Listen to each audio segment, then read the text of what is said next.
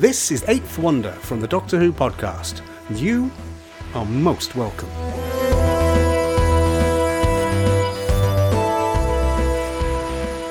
Hello, and we're back for episode 2 of Eighth Wonder. This time we'll be covering the second story in the Dark Eyes saga called Fugitives, and joining me once again is James. Hello, James.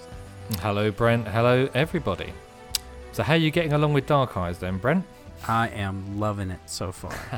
I'm really trying to hold back and do one episode per recording, and it's kind of hard to do, but I'm hanging in there. Brent, it's good to be able to talk to you knowing that you're actually doing this properly. Yeah, these episodes, they have really good cliffhangers, and they're really action-packed. I mean, they do not slow down. Something is going on all the time. Well, how different was this from part 1? This probably had more action in it. I would say it's called Fugitives because they spend pretty much the entire episode running from somebody. Sometimes it's the Daleks, sometimes it's someone else, and they're just running the whole time. They escape the Daleks on horseback. Then they fly a plane, which they crash. Lots of stuff going on. That's the first 10 minutes. Yeah. Oh, it's incredible. I mean, I think if you consider how serious the setting of World War One was taken and treated in part 1, I mean, it really conveyed the real horror of the war. And it slowly introduced that sci-fi element in the Daleks and Time Lords and so on. This part, well, okay, I think we have, and I'm going to go through these. I've even written these down, so tell me if I've missed anything out here. So we start in 1970 in London, I think. Then we go back to the First World War. Then we move on to 1940 and the Second World War and a beach at Dunkirk.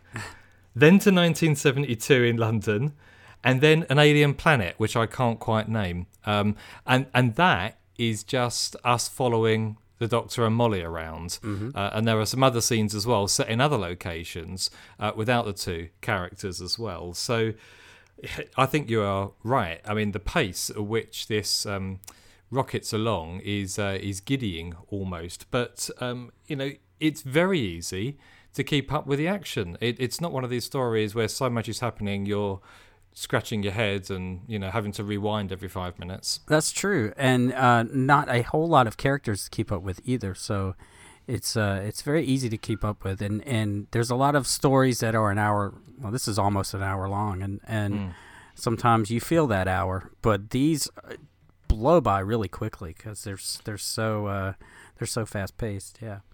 Yeah, I mean, the pace is one thing certainly, but the story itself, again, so much is going on here, and I think if you take a look at Molly's journey, and one of the things I've had difficulty with Doctor Who in the past, not just on audio but on television as well, is how quickly companions become accustomed to travelling through time and space with a Doctor, and how they quite frankly take it within their stride and they don't go completely mad.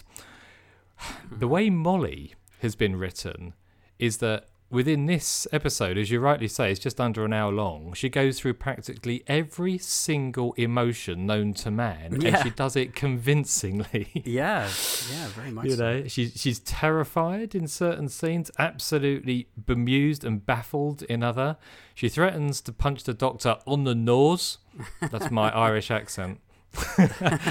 on several occasions, so she's angry, and towards the end she is incredibly playful and full of the joys that time travel offers. And I just think it's been such a long time since a character has been written that well. It's I know, no time for all that.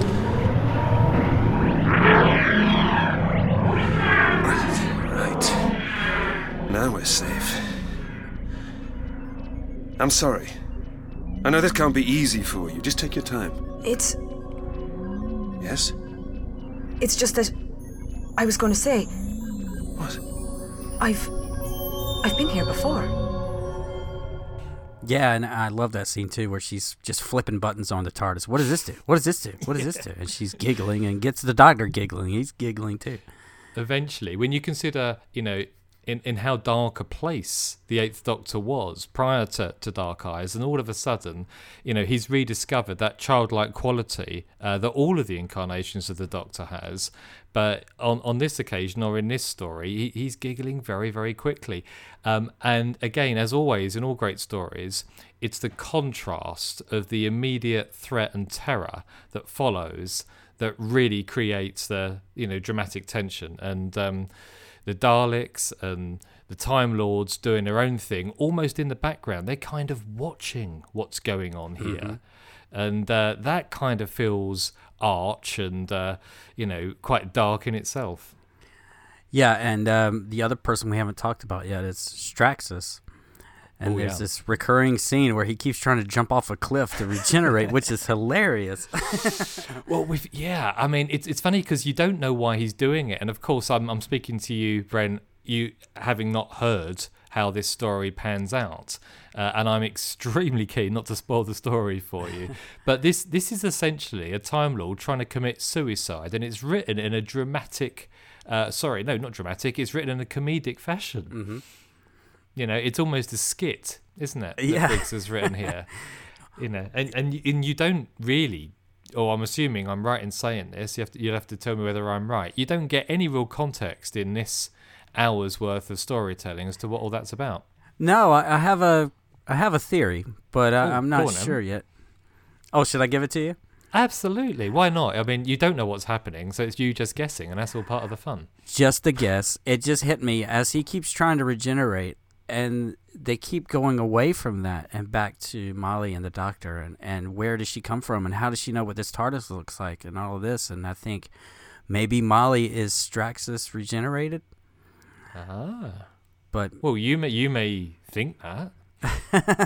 I couldn't possibly comment.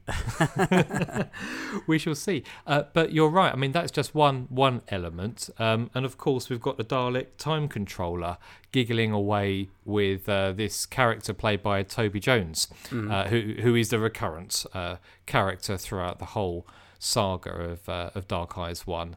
And again, you're slowly learning about what their plans are and how they fit in with the Straxus storyline, and of course how this whole thing started with Straxus kind of intervening in the Doctor's initial journey at the beginning of episode 1. And Toby Jones is, again, we just don't know who he is at the moment. So his character is. Well, obviously he played the Dream Lord in the TV series, yeah. So you kind of think he's got some kind of association with the Time Lords. But, and when I came to visit in England about 3 years ago now, I went to see Pearl Mackie in a play, The Birthday Party, and Toby Jones was the star of that too.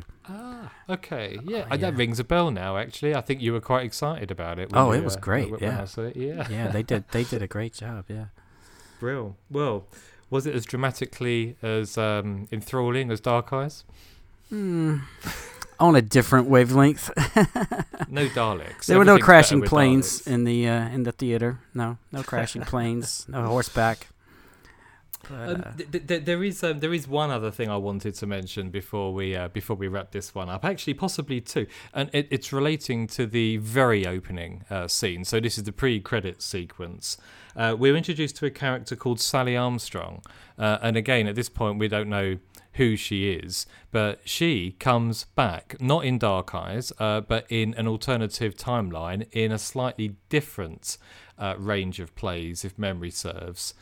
So although, let's say that there's a rather definitive end to her story in this episode, it may not necessarily be the end of the saga. Do you happen to know which one it is she comes back in? No, I can't remember, which is why I've said it. Oh, all right. But also one other thing I wanted to mention, the VSAI 0001 in 1970. I'm sorry, but surely that machine is related to Wotan in some way. 4 years after Wotan. 4 years off, yeah. Yeah. but on the whole, I have to say I love this part of Dark Eyes. I mean, I love all of Dark Eyes, so that's the biggest spoiler that I'll give. So there's simply not an episode that I think is poor. But I would say these first 2 episodes are 2 of the best of a 4-part box set, of any 4-part box set Big Finish have released. And I assume you're really keen now to get listening to the rest. Oh yeah, they're great. I'm eager to see how it wraps up. Pet form of Mary? Should I call you Mary? You will not. O'Sullivan. One-eyed. Interesting. But you've got 2 eyes. Ah. Dark-eyed. That's better. And you do have dark eyes, Molly O'Sullivan. Very dark eyes. I'm going to call you Dark Eyes. I won't be on part 3 of Eighth Wonder. Michelle's going to take over for that particular episode, so I will just say one thing, and that's part 3 of the first run of Dark Eyes is my favourite. Okay. And I can't say why at this stage, so if I'm back on part 4, I might cover a bit of part 3 as well. Sounds good. So yeah, look out for episode 3 coming soon with Michelle and I. And James, thanks for hanging out with me and introducing me to this Dark Eyes thing. Fun as always. Always keen to spread the word, the gospel, if you like, of Eighth Doctor stories. All right, we'll see you next time.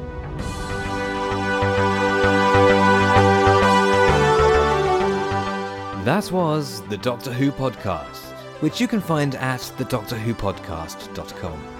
If you have any feedback, please send it in to feedback@thedoctorwhopodcast.com. Thank you for listening. Take care.